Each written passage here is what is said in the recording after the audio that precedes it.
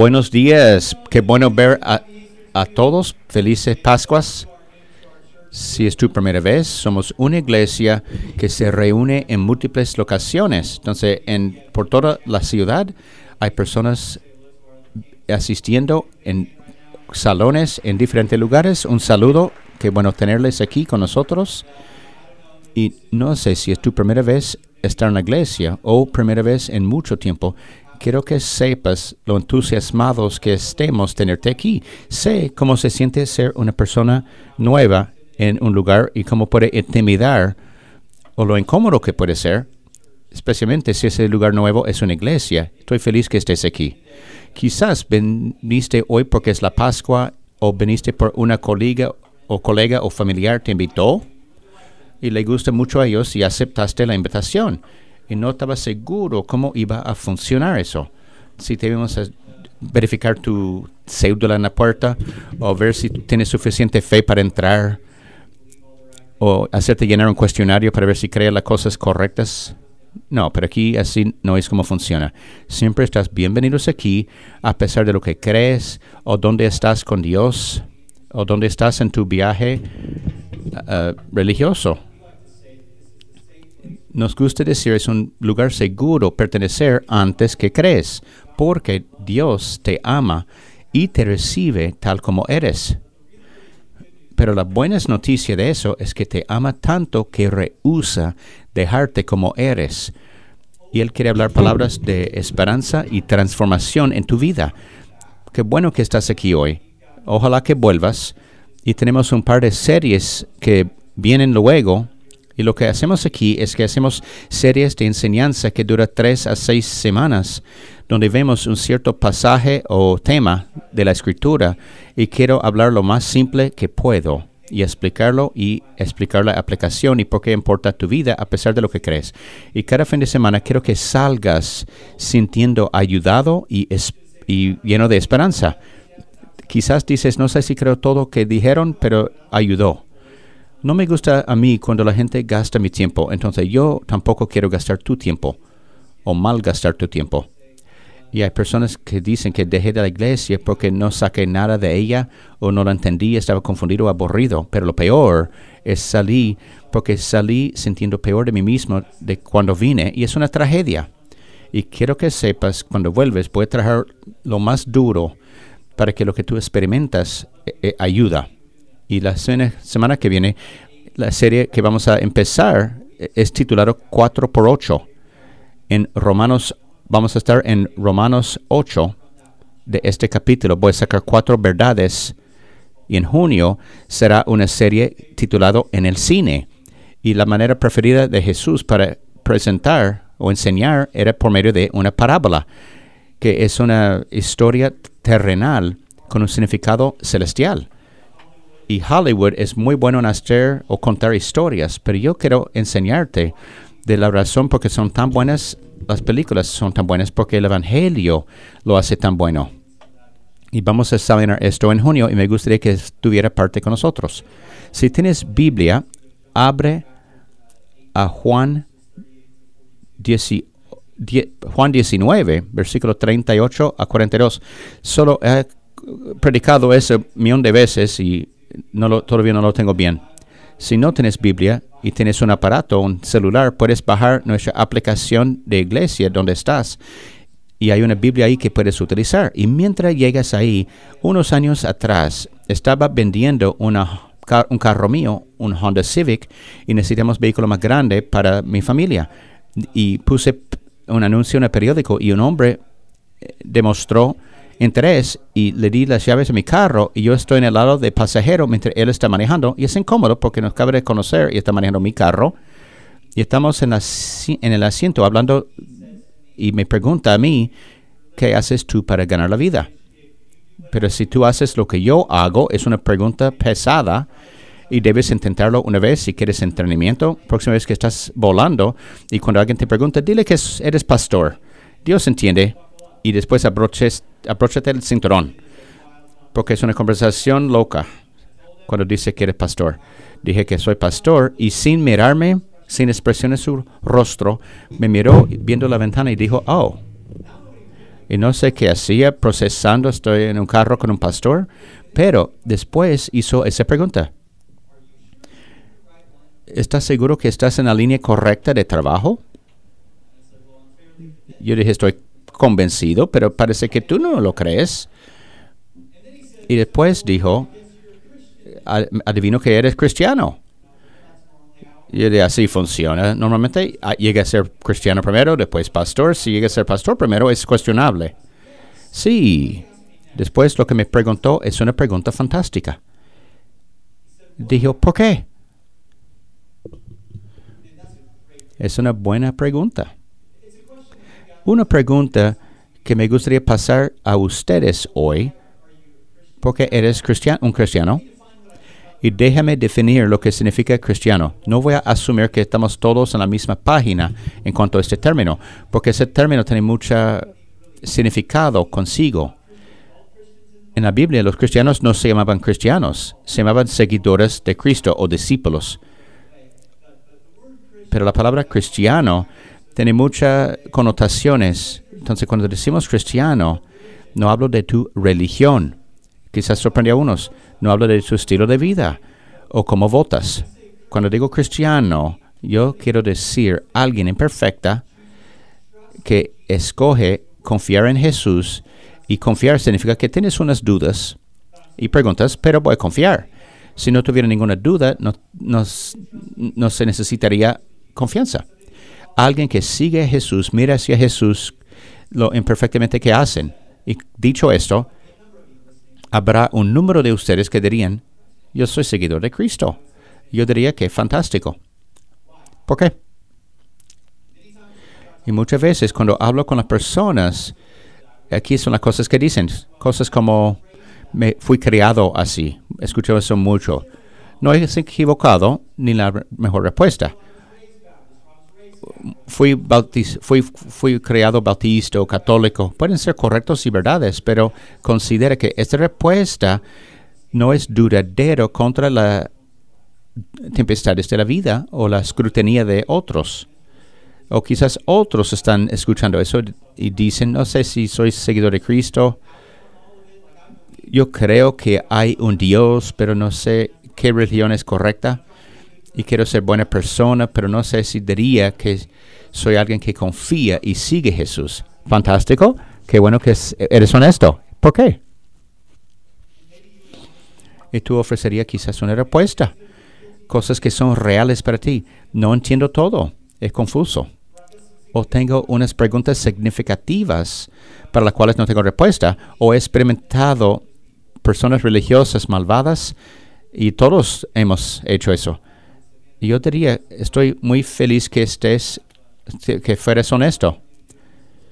Lo que quiero que hagas en este Pascua, a pesar de cómo contestaste esa pregunta, considera por qué eres cristiano o no. Y con mucho pensamiento.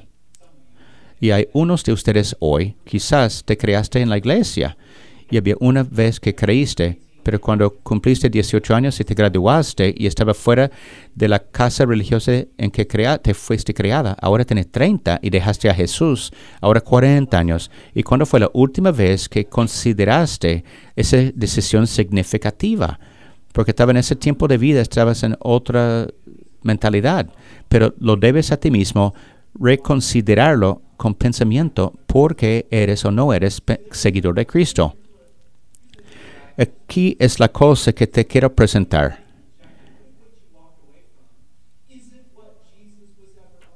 ¿Qué pasa si lo que tú rechazaste o lo que tú abandonaste no es que ofrecía Jesús o era religión como falsa? Yo diría, no te culpo por rechazarlo, yo lo hubiera rechazado también. Hay un restaurante donde hago almuerzo, donde voy para almuerzo, yo con el pastor ejecutivo aquí, y estamos conociendo a las personas ahí, y una de las meseras que nos espera cada semana, la invitamos a la iglesia. Ella sabe quiénes somos, y dijimos, nos gustaría tenerte en la iglesia. Y dice, qué simpático, gracias por invitarme. Pero no soy religiosa. Yo dije, qué interesante. Ella piensa que tiene que ser religiosa antes de asistir. Yo dije, perfecto, nosotros tampoco. Me miraba como si fuera un extraterrestre. Eres un pastor.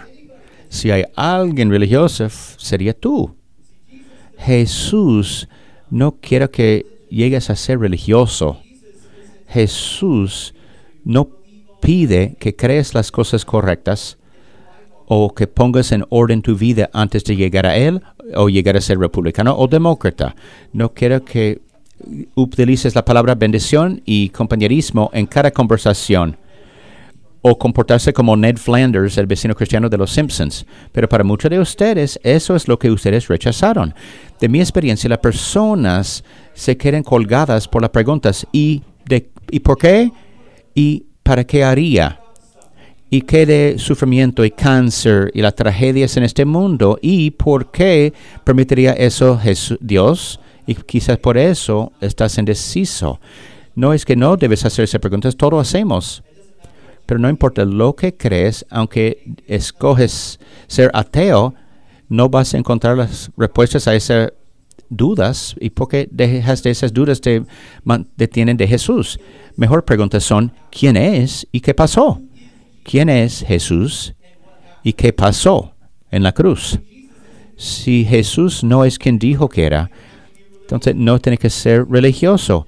Jesús no dijo que era otro buen profeta o vino para empezar otra religión. Nunca dijo eso. Él dijo que era Dios. ¿Es cierto o Él es loco?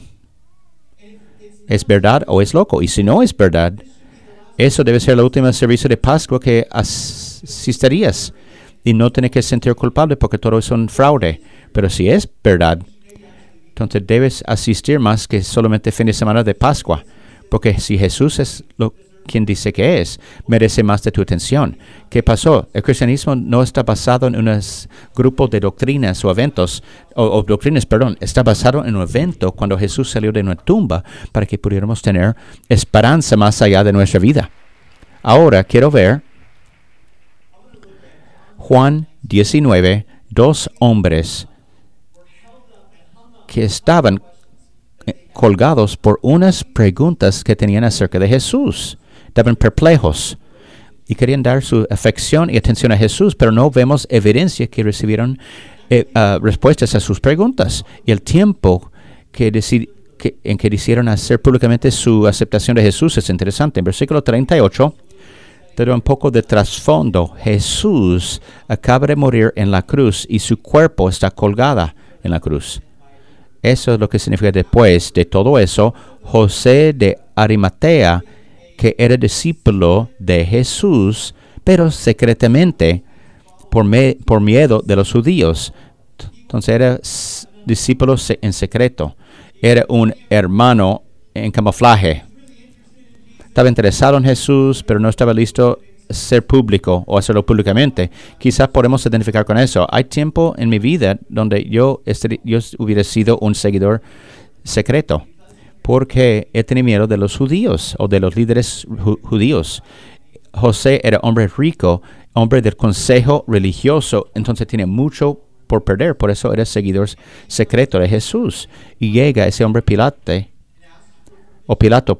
y pide permiso. Entonces rogó a Pilato que le permitiese llevarse el cuerpo de Jesús.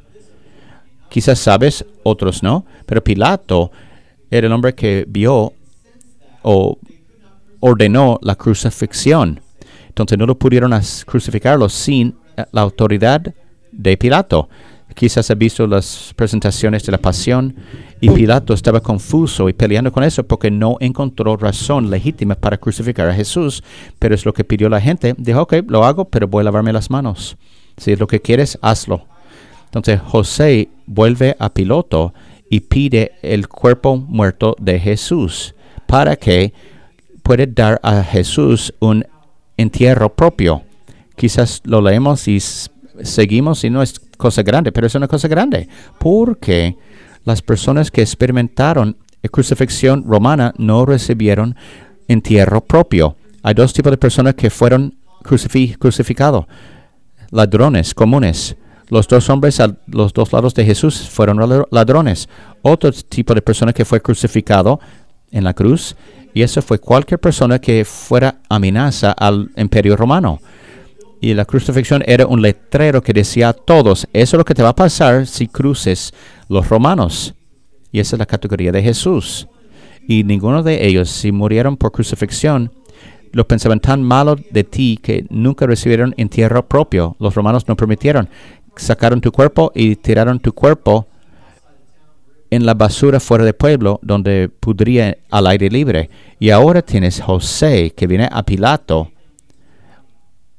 y pide permiso para enterrarlo, y Pilato lo concedió. Eso nunca ocurre. Que indica que dentro de Pilato, él no pensaba que Jesús hizo nada malo, por eso no hubiera permitido que José llevara el cuerpo. Versículo 39, y Pilato se le concedió, entonces vino, él se llevó el cuerpo de Jesús. También Nicodemo, el que antes había visitado a Jesús de noche, vino trayendo un compuesto de mirra y de aloes. Pero él tiene preguntas acerca del nuevo nacimiento o nacerse de nuevo, y nunca recibe respuestas a sus preguntas. Pero aquí viene con José, Nicodemo, viene como con 70 libras de mirra y aloes. Él es grupo de los fariseos de la Sanedrín.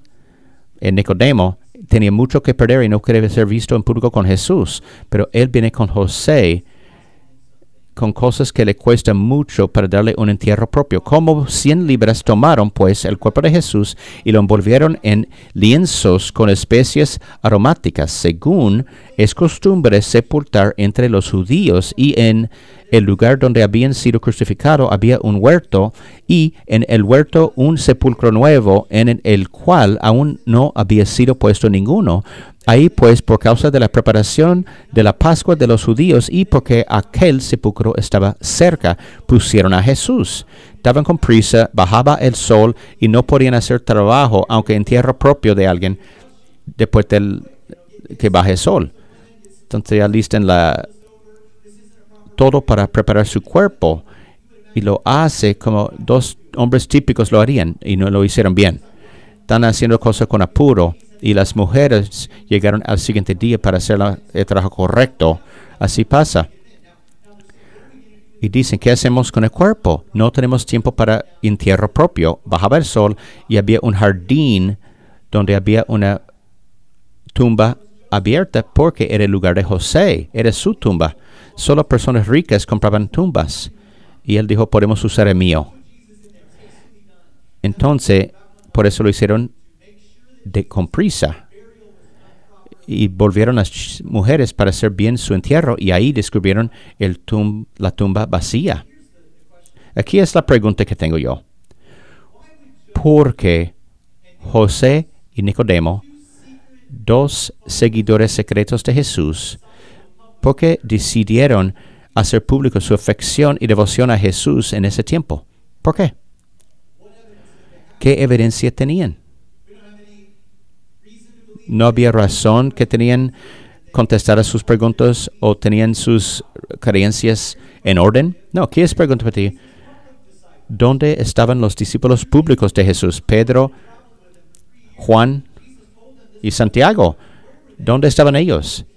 Yo pensaría que Pedro, de todos, es el que hubiera ido a Pilato pidiendo cuerpo, pero no se encuentra. Pero eran los seguidores secretos que fueron a Pilato y salen al abierto con su fe. ¿Y por qué? Porque me parece que si algo fue tiempo perfecto para Nicodemo y José decir que José no sabía de lo que dijo, no es el Hijo de Dios, y todo ese charla de perdón fue solo cosa en el cielo, porque está muerto. Y para tú y yo, en este lado de la historia, estamos diciendo, espera por lunes la resurrección, pero nadie lo pensaba. Y nadie estaba esperando fuera de la tumba el lunes 10, 9, 8, esperando la resurrección. No, estaban escondidos, y tampoco lo esperaban Nicodemo y José. Entonces lo hicieron públicamente eso, y sacrificar su propio dinero y poner en riesgo su reputación. ¿Por qué? Para demostrar su afección y devoción a Jesús. Y creo que la razón fue porque había algo tan creíble y auténtico de Jesús y en el tiempo que estuvieron con él, que superó a sus miedos y preguntas y dudas. Y pensaban a sí mismo, Jesús lo va a hacer, no sabemos cómo, pero Él lo va a hacer. Pero hay algo creíble de Él. Pero aquí es lo que tú y yo tenemos en nuestro favor que ellos no tenían. Hoy en día, 2000 años después, cuando tenemos que ver con esas dudas, preguntas, tenemos una tumba vacía.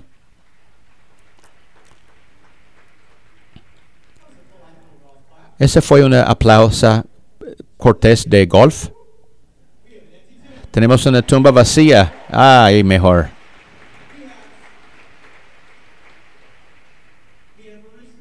Tenemos un Salvador resucitado. Alguien que clavó a nuestros pecados a un árbol y salió de una tumba para que pudieras tener esperanza más allá de tu vida. Y quizás no crees eso ahora, o no aplaudiste todavía. Entiendo. Intentar creer que alguien se resucitó es difícil creer. Por eso requiere confianza. Lo que Jesús ofrece es una relación, no una respuesta a tus preguntas. Lea el Evangelio una vez. Jesús estaba desinteresado en contestar las preguntas a las personas, y yo creo que es chistoso. La gente llegaba a Jesús y Jesús contestaba su pregunta con otra pregunta, o una historia, o los ignoraba. Jesús no estaba preocupado con contestar las dudas de las personas. Él no quería placer a las personas dentro de él. Créelo o no, sígueme o no me sigues. Ya estoy fuera. Entonces, ¿por qué crees que está interesado en contestar tus dudas?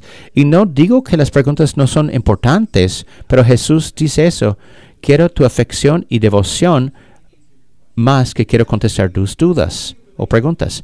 Y por comenzar relación con Jesús, tú puedes empezar a buscar respuesta a sus preguntas, o las preguntas llegan a ser más pequeñas. Lo que Jesús ofrece es algo muy personal y no transaccional. Y hay gran diferencia entre religión y relación. Te doy un par de ejemplos. Religión es aceptación o amor que se basa en mi esfuerzo y mi comportamiento. Y eso es lo que rechazaste cuando tenía 18 años, 35 o la semana pasada. Tú rechazaste el esfuerzo que extendiste para placer a Dios o a otros, porque si te vives mucho tiempo así, te va a aplastar. Es legalística, es miserable. O si puedes cumplir unas cuantas buenas cosas, vas a ser arrogante espiritualmente y no muy buena compañía. Relación es aceptación o amor que es basado en lo que Jesús ya ha hecho por mí. Y es más libertador y más alegre. Y trabajar en relación es mejor que trabajar en ser religiosa. He conocido a muchas personas que me dicen, yo tengo esas dudas y tengo que estar 100% convencido antes de entregar mi vida a Jesús. Y yo diría, si vas a decirlo así, estar seguro que estás consistente en todas las áreas de tu vida. Porque a lo mejor no estás haciendo grandes decisiones en otras áreas de tu vida, no puedes. La fe no es cosa religiosa, es una cosa de vida, porque no tenemos control de lo que nos pasa.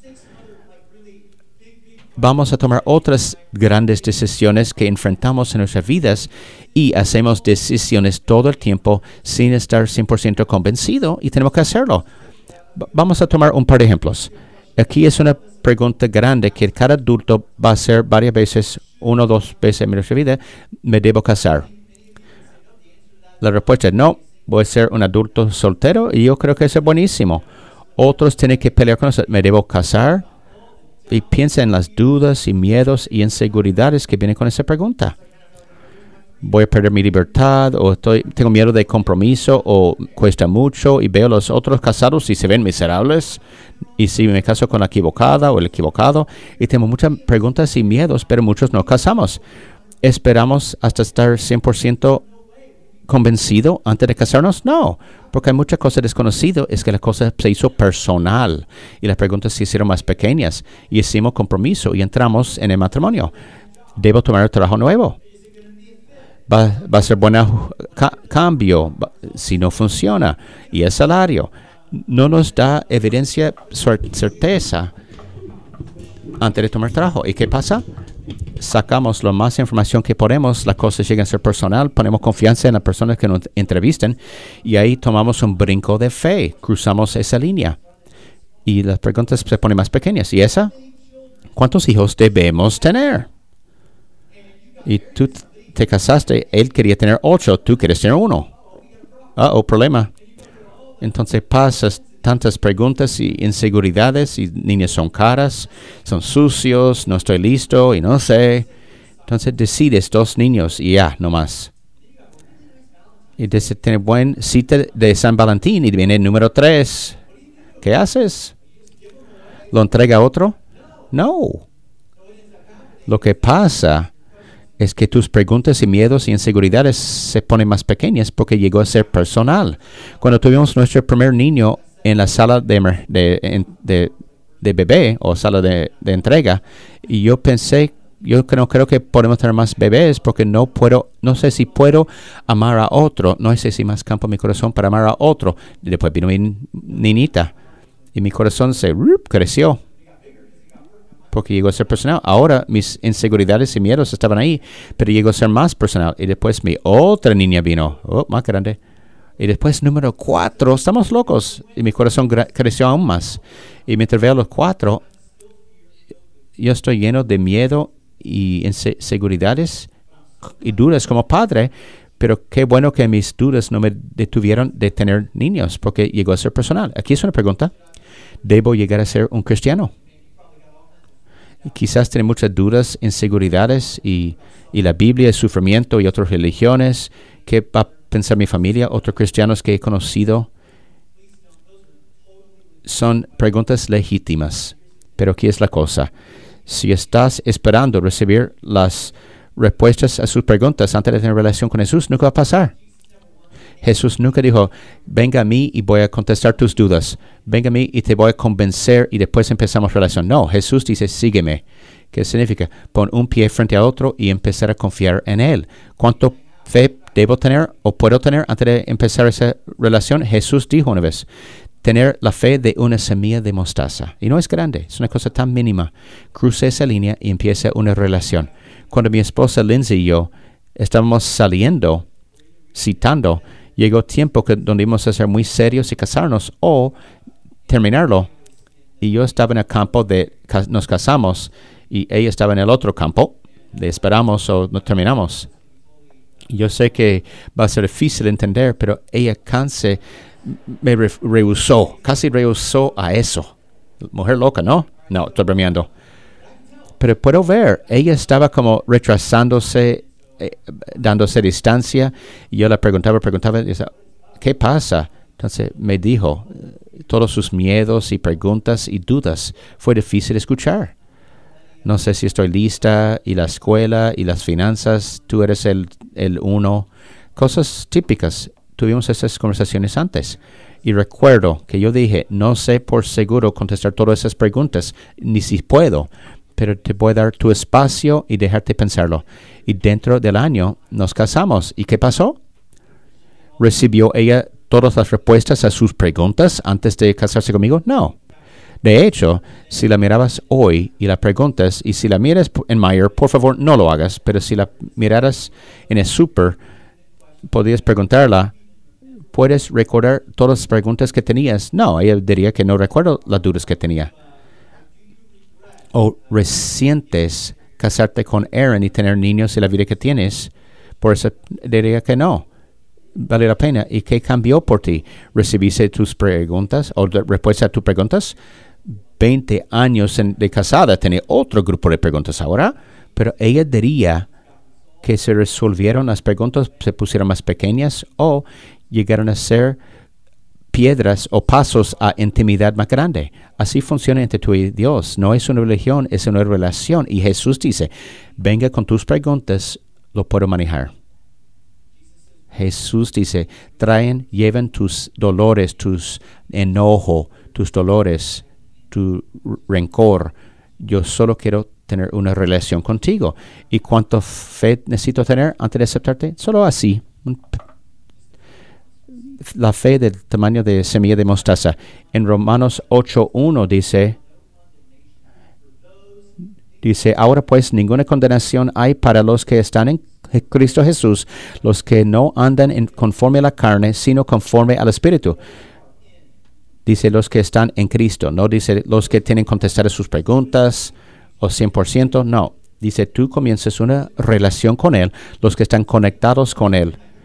Te escucho, Aaron, dice, sigue Jesús, pero ¿qué significa prácticamente? Voy a ser lo más práctico que puedo. Eso es lo que significa seguir a Jesús en 3 declaraciones. Declaración 1, Jesús, confío en ti. Y la palabra confiar significa que tienes unas dudas y preguntas y miedos, pero escojo seguir. Yo confío quién eres, quién dices, o viniste a arreglar lo que está roto en esta vida y en este mundo.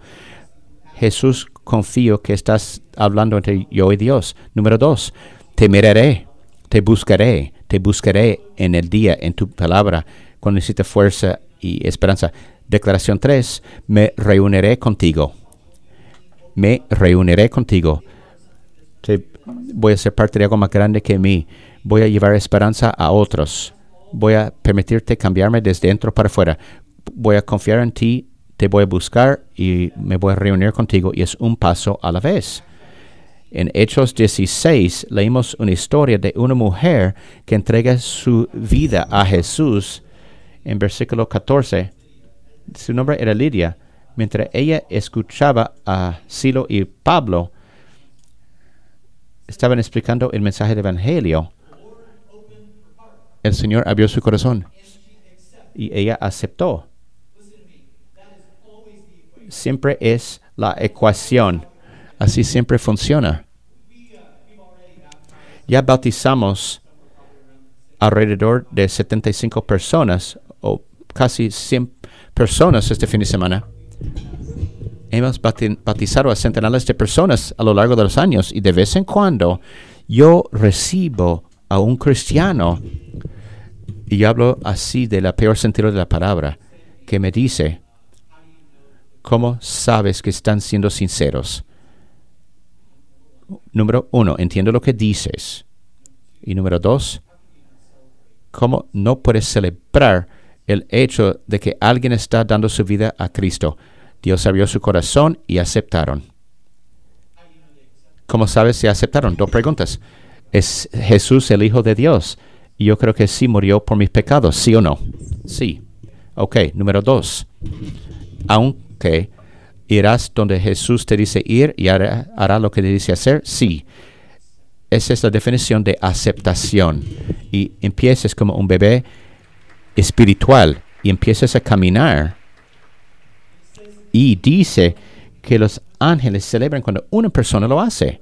Entonces, no quiere ser muy duro que hacen esa pregunta. Lo preguntan en el libro de Hechos. Lidia dice que respondió y lo aceptó. Ella y los de su casa fueron bautizados. Pero si crees que soy creyente, crees que fui sincero y que sucedió, dice. Entonces, quédate en mi casa. Lidia está preguntando, parece muy fácil. No tomé un curso de teología, no estoy leyendo mi Biblia con frecuencia, tengo unas adicciones en mi vida. ¿Tú crees que soy creyente? Sí, creemos que eres creyente. Vamos a quedarnos en tu casa. ¿Por qué? Porque Dios abrió tu corazón y aceptaste.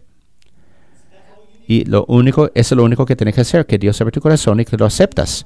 Lo he visto centenares de veces y hay docenas de historias que puedo contar y he contado esta y es mi favorita. Unos años atrás estaba en medio de predicar y llegué casi al final y había un señor que entró casi al final del servicio y se sentó atrás y no pude ignorarlo o no verlo porque mientras estoy predicando yo te puedo ver. Yo puedo ver desde atrás. Voy a poner una cámara de GoPro en mi cabeza para ver cómo te ves cuando estás viendo a mí. Cuando estás complaciente y el sermón es mejor y es más corto, mantenga eso en mente. Cuando tú te ves feliz, mejor sermón. Y él se mira miserable ni feliz de estar aquí. Es calvo, musculoso, grande, lleno de tatuajes, 2 aretes de oro. Parece como el Señor limpio. Y una cosa que tiene que ser es mi corazón late muy rápido para gente muy lejos de Dios. Y yo dije, yo quiero conocer a ese hombre. Entonces, cuando yo termino de predicar, yo salgo de la plataforma y corro hacia la puerta, donde yo sé por la cual salen la gente que no quieren hablar con el pastor. Yo sé qué salida es. Y te voy a encontrar ahí. Entonces, yo estoy corriendo para buscar al hombre y él está saliendo de la puerta. Y dije, hey, mi nombre es Aaron, qué bueno tenerte hoy. Ni extendió la mano, no me dijo ninguna palabra, solo me miró y salió de la puerta. No se le bien eso, pensaba. No creo que vamos a estar haciendo bici de doble pronto. Y nunca lo voy a ver jamás otra vez. Próximo domingo, predicando, mitad de la sermón, Señor Limpio, que es una referencia al hombre que está en la botella, el calvo con aretes en una botella de Lysol. Y dice, ¿eres pastor? Sí, claro, señor, obvio. ¿Cómo sabrías? ¿Cómo supieras? Él dijo, ¿oras por las personas? Yo dije, sí. ¿Oras por mí, por favor? Yo estaba asombrado de escucharlo, pero dije, sí. Me gustaría orar por ti. ¿Para qué oro? Ya acabé de terminar con mi novia. Salió de nuestro apartamento. Y acabé de poner una fianza en una casa, pero me di cuenta que mi dueño de apartamento no me va a sacar de mi contrato y voy a estar en problemas financieramente. Ores que me diciendo groserías del dueño del apartamento que me deja salir de mi contrato. ¿Y qué es tu nombre? Dice, ¿por qué importa? Y dije, no importa, solo saber. Entonces voy a orar sobre esa área general, sobre una persona que conozco. Entonces oré por él. Y yo oré que Dios haría una obra en el corazón de su dueño de apartamento. Y también dije, no conozco el nombre de mi nuevo amigo, ni nada de él, ni de su historia, pero oro que si no conoce a tu amor, que llegue a conocer tu amor sin condiciones para final del año, que es evaluado y tiene valor, y en nombre de Jesús, amén, y salí. No sabía cómo iba a reaccionar, y lo miré, y sus ojos estaban mojaditos, y pregunté si está bien. Sí, esas alergias estúpidas me están matando. Y sale. Próximo domingo estoy predicando. En mitad del sermón entra el Señor Limpio, se sienta ahí y no puedo entender su cara, no puedo leer su rostro. Y empieza a llegar hacia mí y con rostro sin expresión, no sé qué está pensando. Llega a mí y cuando me llega, tiene una gran sonrisa en ese gran coco de él. Y he visto tantas veces esa sonrisa después. Dijo, hombre, no vas a creerlo, pero mi dueño de apartamento me liberó del contrato. Y después, Dios te escucha, hombre. Yo traje un listado y lo saca de su bolsillo. Necesito otra novia, cabeza de pelo, necesito carro nuevo. Oh, lento. No creo que funcione así. Pero como estás de buen humor, ¿cuál es tu nombre? Dice, mi nombre es Eli. Eli, soy Aaron, qué bueno conocerte. Aaron, ¿quieres hacer almuerzo? Y estaba incierto, pero dije, no sé, no, vamos a tener almuerzo. ¿Tienes que comer? Venga. Entonces comió almuerzo con nosotros y vino el siguiente domingo. Y yo estaba buscando razones para que él volviera. Entonces le di un trabajo. Necesito que levantes esa mesa cada fin de semana. Entonces él vino para ayudar, quedó en el servicio. Lo invitamos a la casa para comer en nuestra casa y dice, Eli, cuéntame tu historia. Se criaba en Hawái, en un hogar abusivo, y cuando tenía la edad suficiente se juntó con el ejército y salió para salir de la casa, sirvió y salió, y de ese tiempo estaba brincando trabajo a trabajo, carrera, novia a novia. Fue arrestado un par de veces y dijo, me criaba un poco católico, no soy religioso y no sé dónde estoy con todo eso. Y recibí invitación a tu servicio de Pascua y no fui. Y fui solo ese domingo cuando nos conocimos y no sé dónde estoy con todo eso. Estaba roto, quebrantado, en dolor y peleando con adicción y imperfecciones. Y llegamos a ser amigos. Y no quería convencerle de nada o contestar todas sus dudas, solo lo dejé sacarlo de pecho. y solo estaba en proximidad con Eli. Y ese miércoles después entró a mi oficina sin anuncio y quedó en la silla, bajó la cabeza y me preguntó, dime cómo sacarlo. ¿Y sacar qué? Lo que ustedes tienen, porque tengo tiempo aquí, ver que no son perfectos, pero ver una vida, una alegría en ustedes que no es como nada que he visto en la religión que me creaba. Dime lo que es que tengo que hacer para tenerlo, lo que ustedes tienen. Puedo dejar lo que tengo que dejar.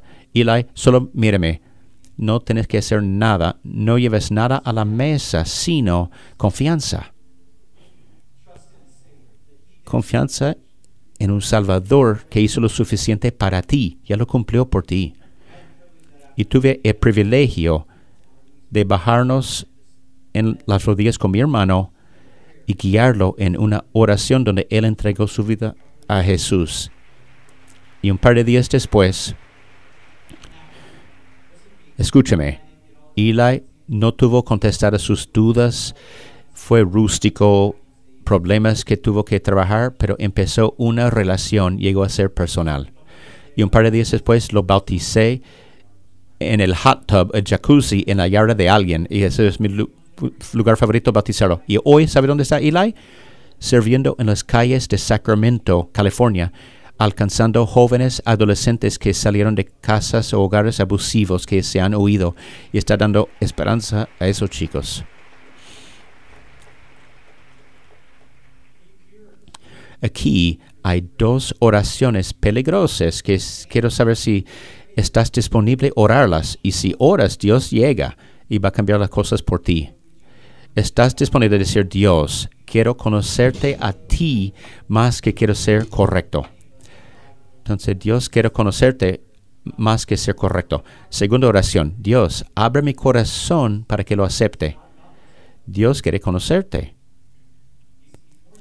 Él está más interesante en conocerte que contestar tus preguntas. Así no funciona. Entonces, si estás disponible, responderle. Y esas preguntas vienen contigo en tu fe, pero llegan a ser más pequeñas porque llegó a ser personal entre tú y Jesús. Y las 7 conversiones en el libro de Hechos, cuando vimos que alguien abrió su corazón, dice que después que se bautizaron, el bautizo es inmersión bajo el agua y subiendo y simboliza limpieza y nuevo nacimiento. Y estoy asombrado las cosas que hemos adjuntado al bautizo. Y hay gente que piensa que tiene que limpiar su vida antes de bautizarse, o hacer cosas en la vida, o tener dudas contestadas. No, el bautizo es la línea de partida, no la línea de meta. Es el lugar de comienzo. Cuando has ido al hospital, cuando una mujer da luz a un bebé con barba crecida. No, es muy extraño. Pero creemos así es espiritualmente. No. Tú estás comenzando. Te quiero dar esta oportunidad hoy para bautizarte. Tenemos todo aquí. Yo sé que ese fin de semana de Pascua de la Resurrección tenemos short secos, camiseta seca y ropa interior seco para que no tenga que sentarse en ropa interior mojado. Es raro, pero tenemos. Y tenemos vestuarios y personas que le fascinaría conocerte atrás. Yo sé que tu abogado interno está surgiendo diciendo, quizás lo hago después, ahorita, en este fin de semana no, porque tenemos un almuerzo después. Yo no puedo pensar en mejor día que hacerlo que hoy. En la fin de semana de resurrección, donde puedes celebrar tu conversión. Te invito a salir. Hay unos hoy aquí peleando con eso por cosas que has hecho, cosas que te han pasado en tu pasado. Escúchame, no eres tu divorcio. No eres tu adicción. No eres tu historial de internet. No eres tu desorden de comer, tu bajo estimo. No eres tu bancarrota. No eres tu manejar ebrio. Tú dirías, pastor, no entiendes. Tú listaste cosas que es el evento más grande que ha pasado en mi vida porque cambió todo por mí. No, míreme, no es. La cosa más grande que te ha pasado es que hay un Dios que te ama tanto que se vistió de carne humana y clavó tu pecado a la cruz y salió de una tumba. ¿Para qué? Para que tú pudieras enfrentar tu futuro con confianza. Jesús es mejor salvador que tú eres pecador y no te da tanto crédito. No hay nada que asombra a Jesús. En todas las iglesias vamos a orar y que pongas de pie y vamos a cantar juntos y celebrar. Y quiero saber si estás disponible para aceptar. Puedes salir donde estás, aquí en el noroeste, puedes salir en esas puertas aquí. Y en tu iglesia, los pastores de la iglesia te van a dar instrucciones. Padre, te venimos ahora, te doy gracias para tu gracia que nos da por medio de tu Hijo. Oro que haya múltiples personas en las 4 iglesias que salen de la religión y en relación con el Dios vivo por la persona de Jesús, disponibles a llevar sus preguntas y su pasado y adicción a ti. Porque solo tú puedes trabajar con esas cosas efectivamente. Entonces, Padre, mueve en ese lugar mientras responde a las personas y mientras los demás celebramos. Celebramos una tumba vacía y una vida nueva por medio de individuos que van a tomar la fe de una semilla de mostaza y cruzar esa línea. En el nombre de Jesús. Amén.